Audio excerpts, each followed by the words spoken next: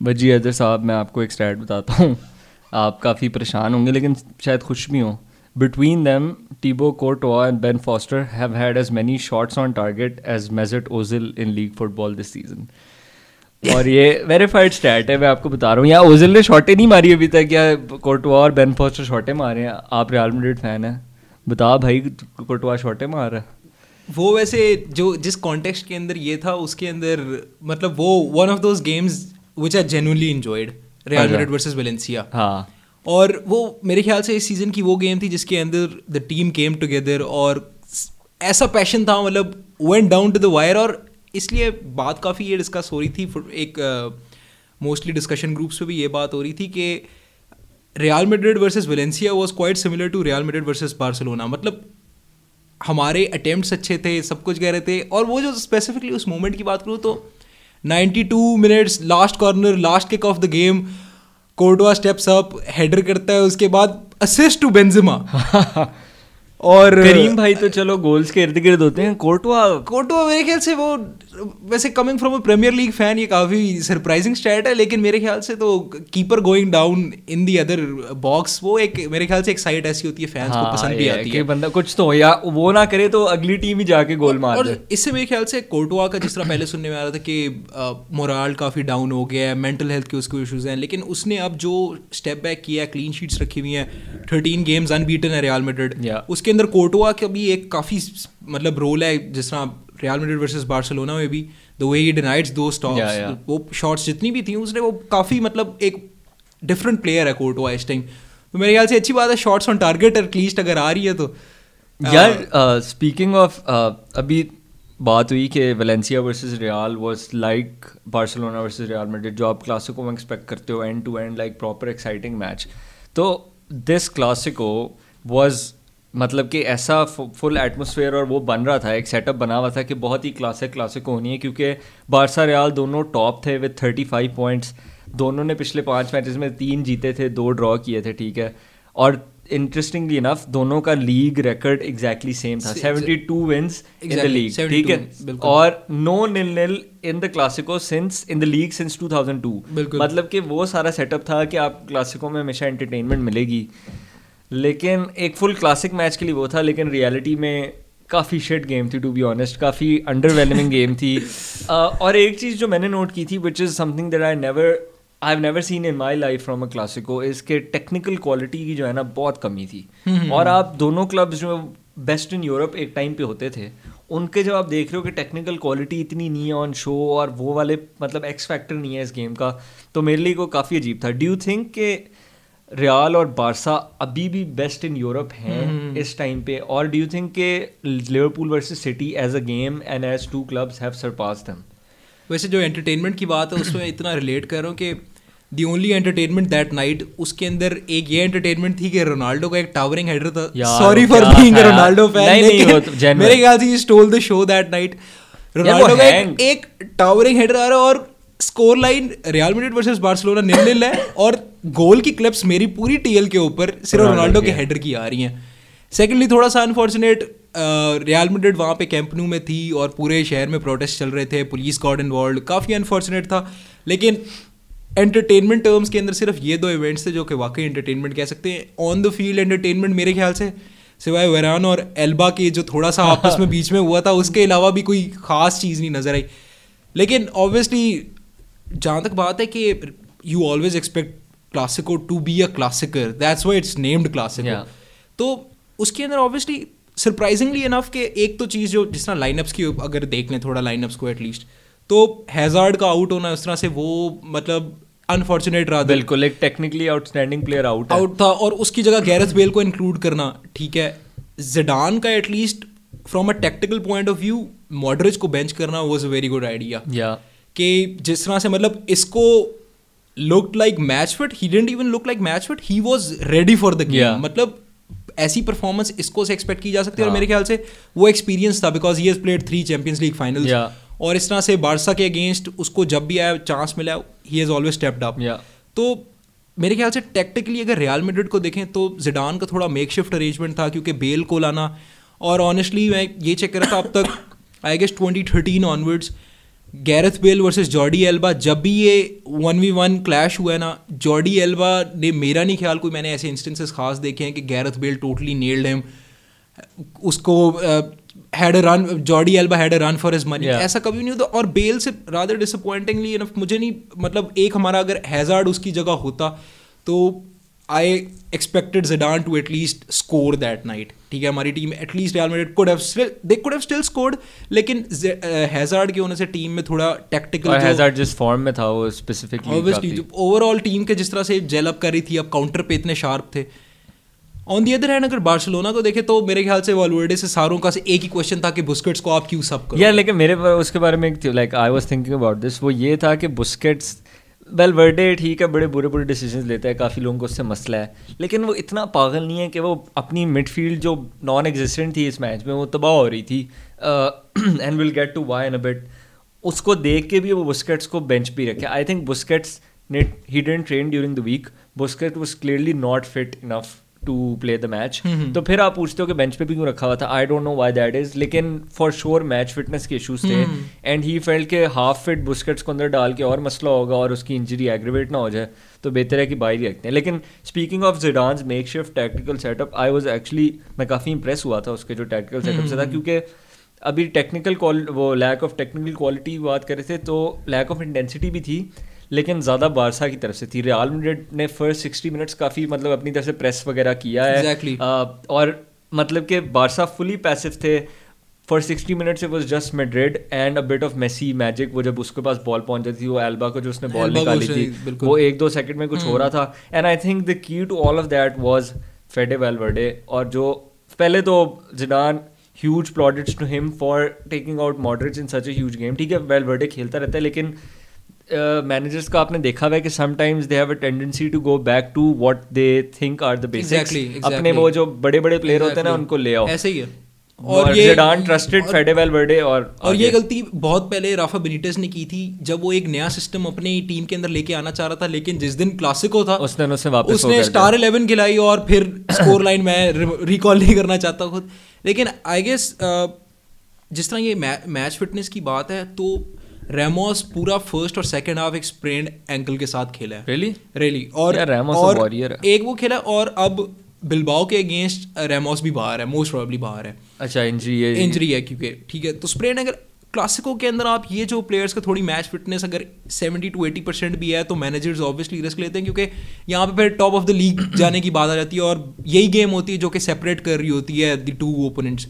तो लेकिन secondly Valverde की अप्रोच, अब जिस तरह उसने अपने तीनों अटैकर्स खिलाए हैं, ग्रीजमैन, सुआरेज, मेसी, इन लोगों को अगर इंडिविजुअली रियल मैड्रिड के अगेंस्ट कंपेयर कर लेना, when Griezmann was still back in Atletico, तो he has always given Ramos a run for his money. वो डी के अंदर भी आगे बेशक टोरेस होता था या कोस्टा होता था, वो आके उनको चैलेंज करता था, और ग्रीजमैन की काउंटर के ऊपर भी उसका अच्छा खासा इम्पैक्ट रह चुका है.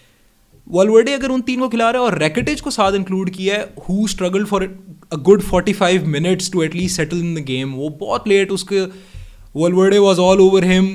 उसने बहुत अर्ली ऑन अपने साइंस शो कर दिए थे जब Rakitic almost pulled him down through his shirt. और वो वैसे पेनल्टी क्यों नहीं थी, लेकिन we'll get back to that as well. लेकिन भाई वैसे हमारे क्लब ने वैसे तो ऑफिशियल भी उसके ऊपर स्टेटमेंट्स निकाल दी. ऑफिशियल स्टेटमेंट आई है, जब देखो रियल की कोई नई ऑफिशियल स्टेटमेंट आ गई के केवेरन के ऊपर जो हाई स्टार्ट था, हाई बूट था उसका, लेंगले का था मेरे ख्याल से, वरान के ऊपर वो एक उसके ऊपर था. और उसके बाद उसकी वैसे पिक्चर्स भी आए हैं, इट्स क्लियर, मतलब इधर था, थाई के ऊपर था, और वो क्लियर काफी स्क्रैच था.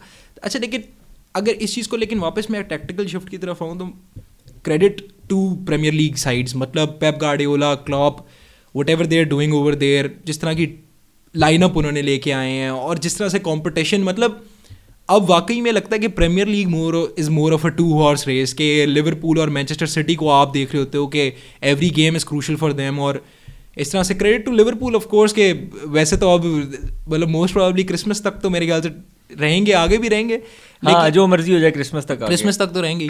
तो लेकिन ऑब्वियसली टैक्टिकल शिफ्ट है, लेकिन सुपीरियॉरिटी मेरे ख्याल से एल क्लासिको अभी भी अपने ब्रांड नेम या अपनी उसके ऊपर तो चल ही रहा है, क्योंकि मेरे ख्याल से जब तक मेसी है, लेकिन मेसी से रादर मतलब ये वही वाली बात है कि विराट कोहली पाकिस्तान के अगेंस्ट स्कोर करता तो आपको बुरा ही लगता है, लेकिन बात ये कि मेसी पिछले 4 क्लासिकोज हो गए हैं, मेसी का कोई गोल नहीं है, कोई असिस्ट नहीं है, same goals and assist as Cristiano Ronaldo since he left. हाँ ठीक है, 0। हाँ सो उधर से मतलब ये था, and he almost forgot to finish, जो उसके पास एक क्लियर चांस था, उसके पता नहीं मिस टाइमिंग हुई क्या हुआ, Suarez forgot to finish, Griezmann non existent, Carvajal ने उसको ये बारसा की तो बात करते हैं। ये सीन है कि मुझे समझ नहीं आती बारसा चाहती क्या है, वेलवर्डे चाहते क्या, क्योंकि हमने यही देखा है थ्रू आउट सिंस इनिएस्टा और मतलब वो नेमार, सिंस नेमार लेफ्ट और इवन इनिएस्टा, मेसी जिस दिन ऑफ होता है उस दिन बारसा ऑफ होती है। मतलब उसके बगैर गिने चुने मौके हैं जिसके अंदर जो है ना बारसा ऑन हो जाए, और इसके भी बड़े मसले हैं। विडाल है, पीके है, सुआरेज है, all past their peak. Vidal को तो खुद लेके हैं, पता नहीं क्यों समझ से बाहर है। पीके को निकालना चाहिए, सुआरेज से भागा नहीं जाता, बीच में उसकी फ्लैशेस ऑफ ब्रिलियंस होती हैं, वो खड़े खड़े वॉली मार देता है। लेकिन अब आजकल जिस तरह की फुटबॉल आप देखते हो, जिस तरह की टॉप साइड फुटबॉल खेली, लिवरपूल को देख लो, मैन सिटी को देख लो, even Real Madrid for 45-50 minutes pressing like crazy, Benzema का वर्क रेट देख लो, फिरमीनो देख लो। इसमें सुआरेज जैसे बंदे जब मतलब भागा नहीं जा रहा सही तरह, तो फिर आपकी तो because you press as a unit, अगर आप एक भी बंदा, ठीक है आप मेसी और रोनाल्डो को थोड़ी सी अलाउंस दे देते हो कि यार वो इतना ना करें क्योंकि उनकी थ्रेट इतनी वो होती है और अब एज भी उनकी ज़्यादा है। लेकिन जब 2 बंदे निकल गए हैं, मेसी तो निकल रहा है, सुआरेज भी प्रेसिंग नहीं कर रहा, ग्रीजमैन अकेला लगा हुआ है जॉर्डी अल्बा को कवर करने के लिए। सुआरेज की वजह से पूरी टीम मेरे ख्याल से जो है ना वो ओढ़ ही है, ठीक है, क्योंकि Griezmann out of position on the left, Suarez बीच में पता नहीं क्या करते हैं, उससे पास वापस होता नहीं है। मेसी 1-2 मोमेंट से फर्स्ट हाफ में, जब क्या सीन है अब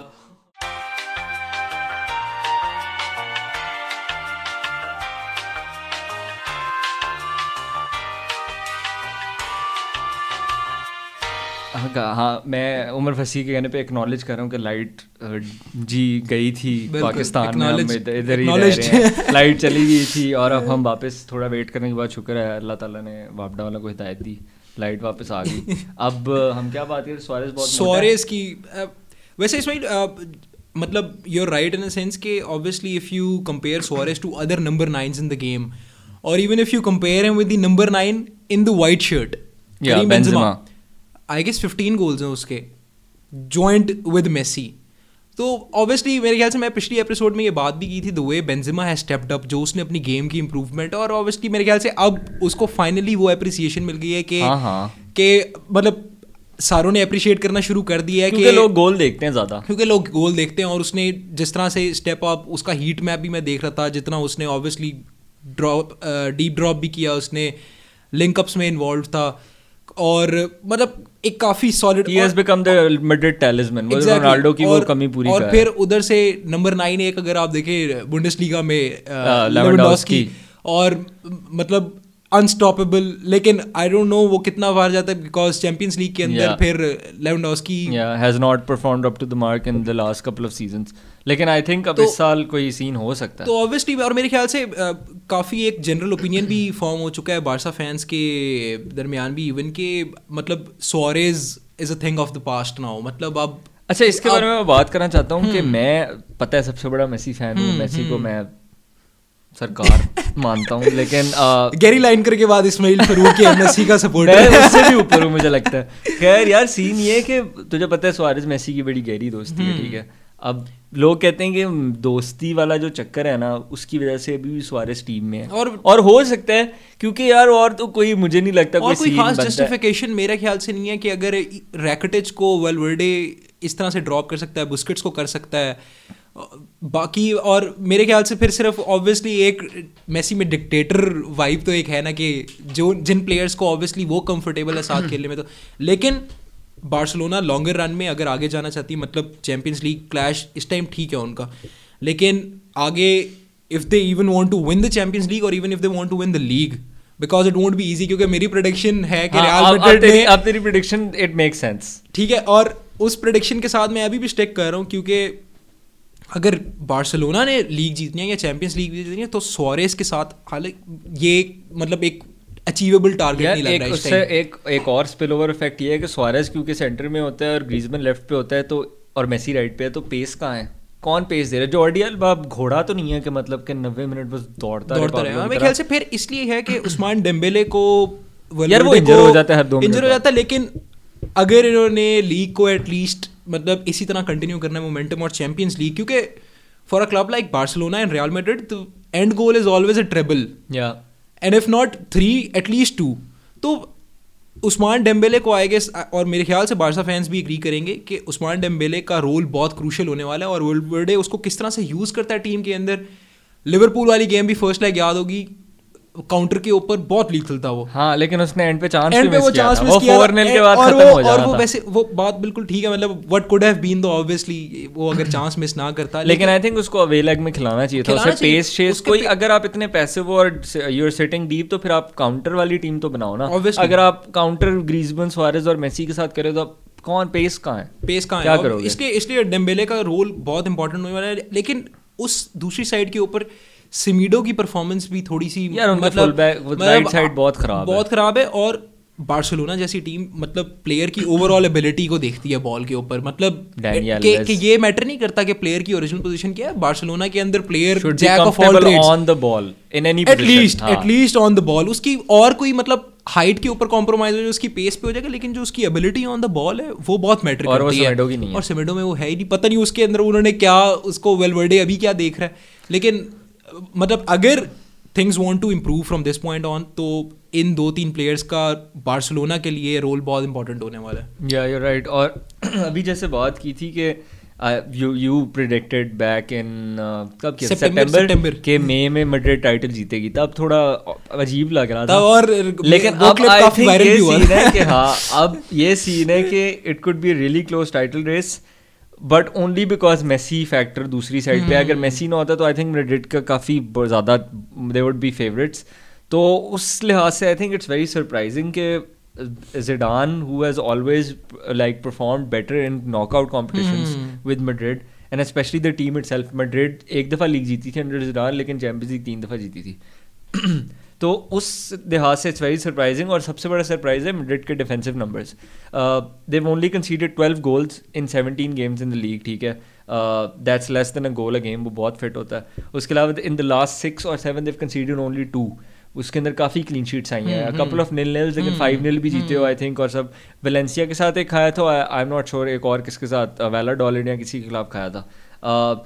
they're slightly over performing underlying numbers in defence, लेकिन अटैक में क्या उसे कहते हैं, वो अंडर परफॉर्म कर रहे हैं। तो मोर और लेस जो है वो इक्वल सीन है। तो अभी तो सीन गुड है।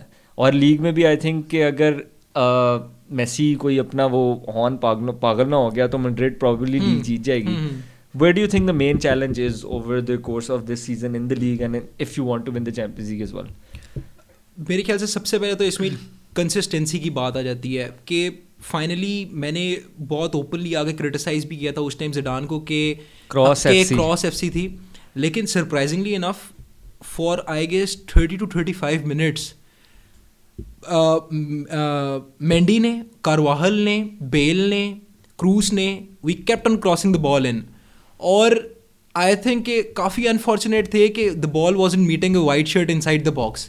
लेकिन जिस तरह से ज़िडान के अंडर वो वाली आइडेंटिटी आहिस्ता आहिस्ता डेवलप हुई है, एक काउंटर अटैकिंग अप्रोच भी आ रही है साथ साथ, हार्डली मेरे ख्याल से, और मैच में देखा भी होगा जिस तरह थे मोमेंट्स थे कि बैक फ्लिक्स भी हो रहे हैं और इसको का नटमैग वाला हो रहा है और एकदम से बॉल डायगोनल शिफ्ट है, ठीक है।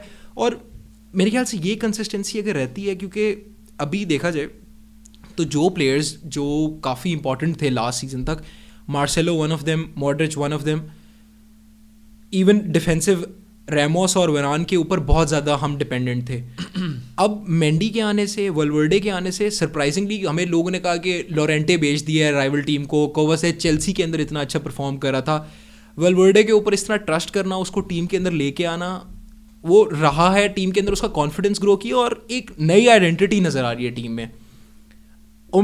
उधर से डिफेंसिव ऑप्शंस में हमारी मतलब अब हमारे पास वो नाचो के ऊपर डिपेंडेंसी नहीं रह गई, ठीक है। तो उस तरह से डिफेंसिव अप्रोच अपनी ठीक करने, और Casemiro man of the match versus Barcelona, and his I guess stoppage time था, back heel tackle on Suarez, और मेरे ख्याल से and he was on a yellow, और इतना कैलकुलेटेड क्योंकि सुआरेज जैसे मतलब स्ट्राइकर खुद भी उससे नहीं पता नहीं होता वो कहां जा रहा है, अरे और मतलब वो काफी रिस्की एक तरह से, लेकिन कैलकुलेटेड था और ही गॉट इट राइट, और मतलब बैक इनटू द गेम. तो ऑब्वियसली ये कुछ फैक्टर्स हैं, और इस टाइम जो प्लेयर ऑब्वियसली जिसके ऊपर डिपेंडेंसी है और बनती भी है, although Benzema being the most veteran player और जिसके ऊपर आपने रिलाई करना ही करना है, but Eden Hazard has a role to play in this team. Of course. और उसके क्या डेट है वापस आने की? मेरे ख्याल से within a few weeks. अच्छा, इतना लंबा नहीं है. तो obviously he will be fit for Manchester City. और अभी बट इंपॉर्टेंट चीज ये है ना, he is back and he is still in the same form, क्योंकि ऑब्वियसली इंजरीज के बाद थोड़ा वो होता है. लेकिन मेरे ख्याल से हैजार्ड एटलीस्ट उस टाइप का प्लेयर है कि जो कि जस्ट खेलना शुरू करता है, वो ट्रांजिशन टाइम उसका इतना ज्यादा नहीं होता to get back into the game. और ऑब्वियसली सिस्टम वही है, तो obviously all of these players need to step up, consistent रहना पड़ेगा. इंजरीज ऑब्वियसली क्योंकि चैंपियंस लीग है, Manchester City, it can be a crucial tie, क्योंकि पेप गार्डियोला को लीग के अंदर इस टाइम अगर उसको नहीं नज़र आ रहा, आई डोंट नो वो अब क्या करता है ट्रांसफर विंडो में जाके.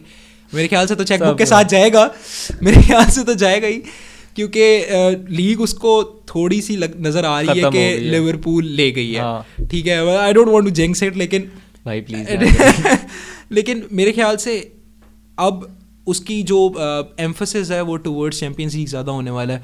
और अगर वो हो रहा है तो Real Madrid need to adapt. उसको ज़िडान को देखना होगा कि हमारे पास एडवांटेज है. मैंने पहले भी कहा था कि मैनचेस्टर सिटी के पास वो फुल बैक्स वाला एडवांटेज नहीं रहा पिछले कुछ सालों में चैंपियंस लीग में एटलीस्ट, जिसकी वजह से if you compare it with Trent Alexander Robertson, और इधर से अगर हम मार्सेलो कारवाल को देखते हैं तो बार्सिलोना में भी फुल बैक्स बहुत ज़रूरी है, फुल बैक्स बहुत इंपॉर्टेंट है. तो कुछ एडवांटेजेस हैं हमारे पास भी, लेकिन उनका मिडफील्ड में थोड़ा सा मतलब उनका भी सेंटर बैक आई थिंक तब तक लपोर्ट आ जाएगा, फरवरी में होता है लपोर्ट आ जाएगा, which is a huge boost, क्योंकि लपोर्ट अकेला ही अटैक में भी थोड़ा उनका बिल्डअप प्ले भी फर्क हो जाता था, डिफेंस में तो ऑब्वियसली था ही, और उससे ये होता है कि Fernandinho can move back into midfield obviously.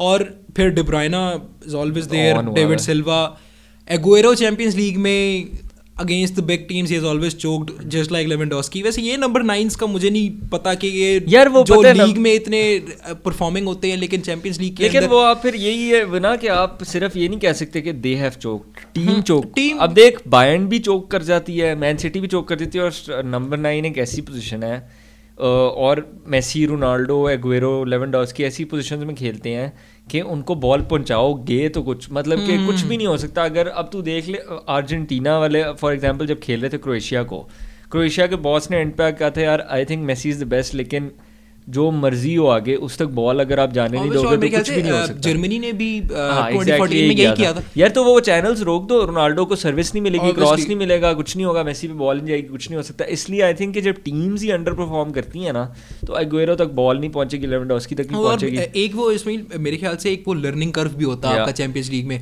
Manchester City being relatively a new team into the Champions League, तो वो एक और एक्सपीरियंस आपके पास, एक जिस तरह रियल मैड्रिड के अंदर वर्ल्ड कप विनर्स ऑलरेडी थे, ठीक है, क्रूस ऑलरेडी, वो एक कल्चर होता है यार. वो ज़िडान की वो हाफ टाइम टीम टॉक की जो फुटेज निकली थी उसके नॉट ओनली ज़िडान काफ़ी काम, और वो था प्लेयर्स को एग्जैक्टली पता होता है. अब लिवरपूल की जो अभी बात जो रिपोर्ट से आती है अभी है कि विनिंग मेंटालिटी ड्रेसिंग रूम में आ गई भी है, स्टैंडर्ड्स इतने हाई सेट हैं कि हर बंदे को पता है कि यार अगर 0-0 है हाफ टाइम पे तो नॉट गुड इनफ, जाते साथ ही गोल करना है. तो वो जो है ना I think success breeds this kind of mentality.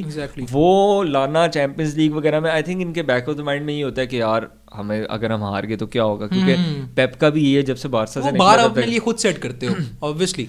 तो वो काफ़ी इंटरेस्टिंग इस मैच में होगा. आई थिंक ये सबसे लाइक हैवी मैच देखने के लिए. इसके अलावा I think Liverpool versus Atletico, वो I think if Liverpool although मैं जब ड्रॉ होने लगा था मैंने कहा था ले आओ जिसको लेकर आना है, like where the best right now देखी जाएगी, but certainly this will be more difficult than the rest of the matches I think. और एक मैं इंटरेस्टिंग फैक्ट पढ़ रहा था कि the only team to knock out Atletico had Cristiano Ronaldo in them. हाँ ठीक है, तो मतलब 3 से 4 दफा क्रिस्टियानो रोनाल्डो मैड्रिड में, फिर यूवेंटस में, लेकिन वो सिमियोने इस टाइप का, मतलब मेरे ख्याल से ऑब्वियसली लिवरपूल एटलेटिको पहले हुआ भी नहीं है इससे पहले यार. यूरोपा लीग में हुआ था when we had Benitez. उस टाइम पे हुआ था. तब फैल्काओ वगैरह खेल रहा था. फिर तो ऑब्वियसली काफी टाइम हो गया उसको.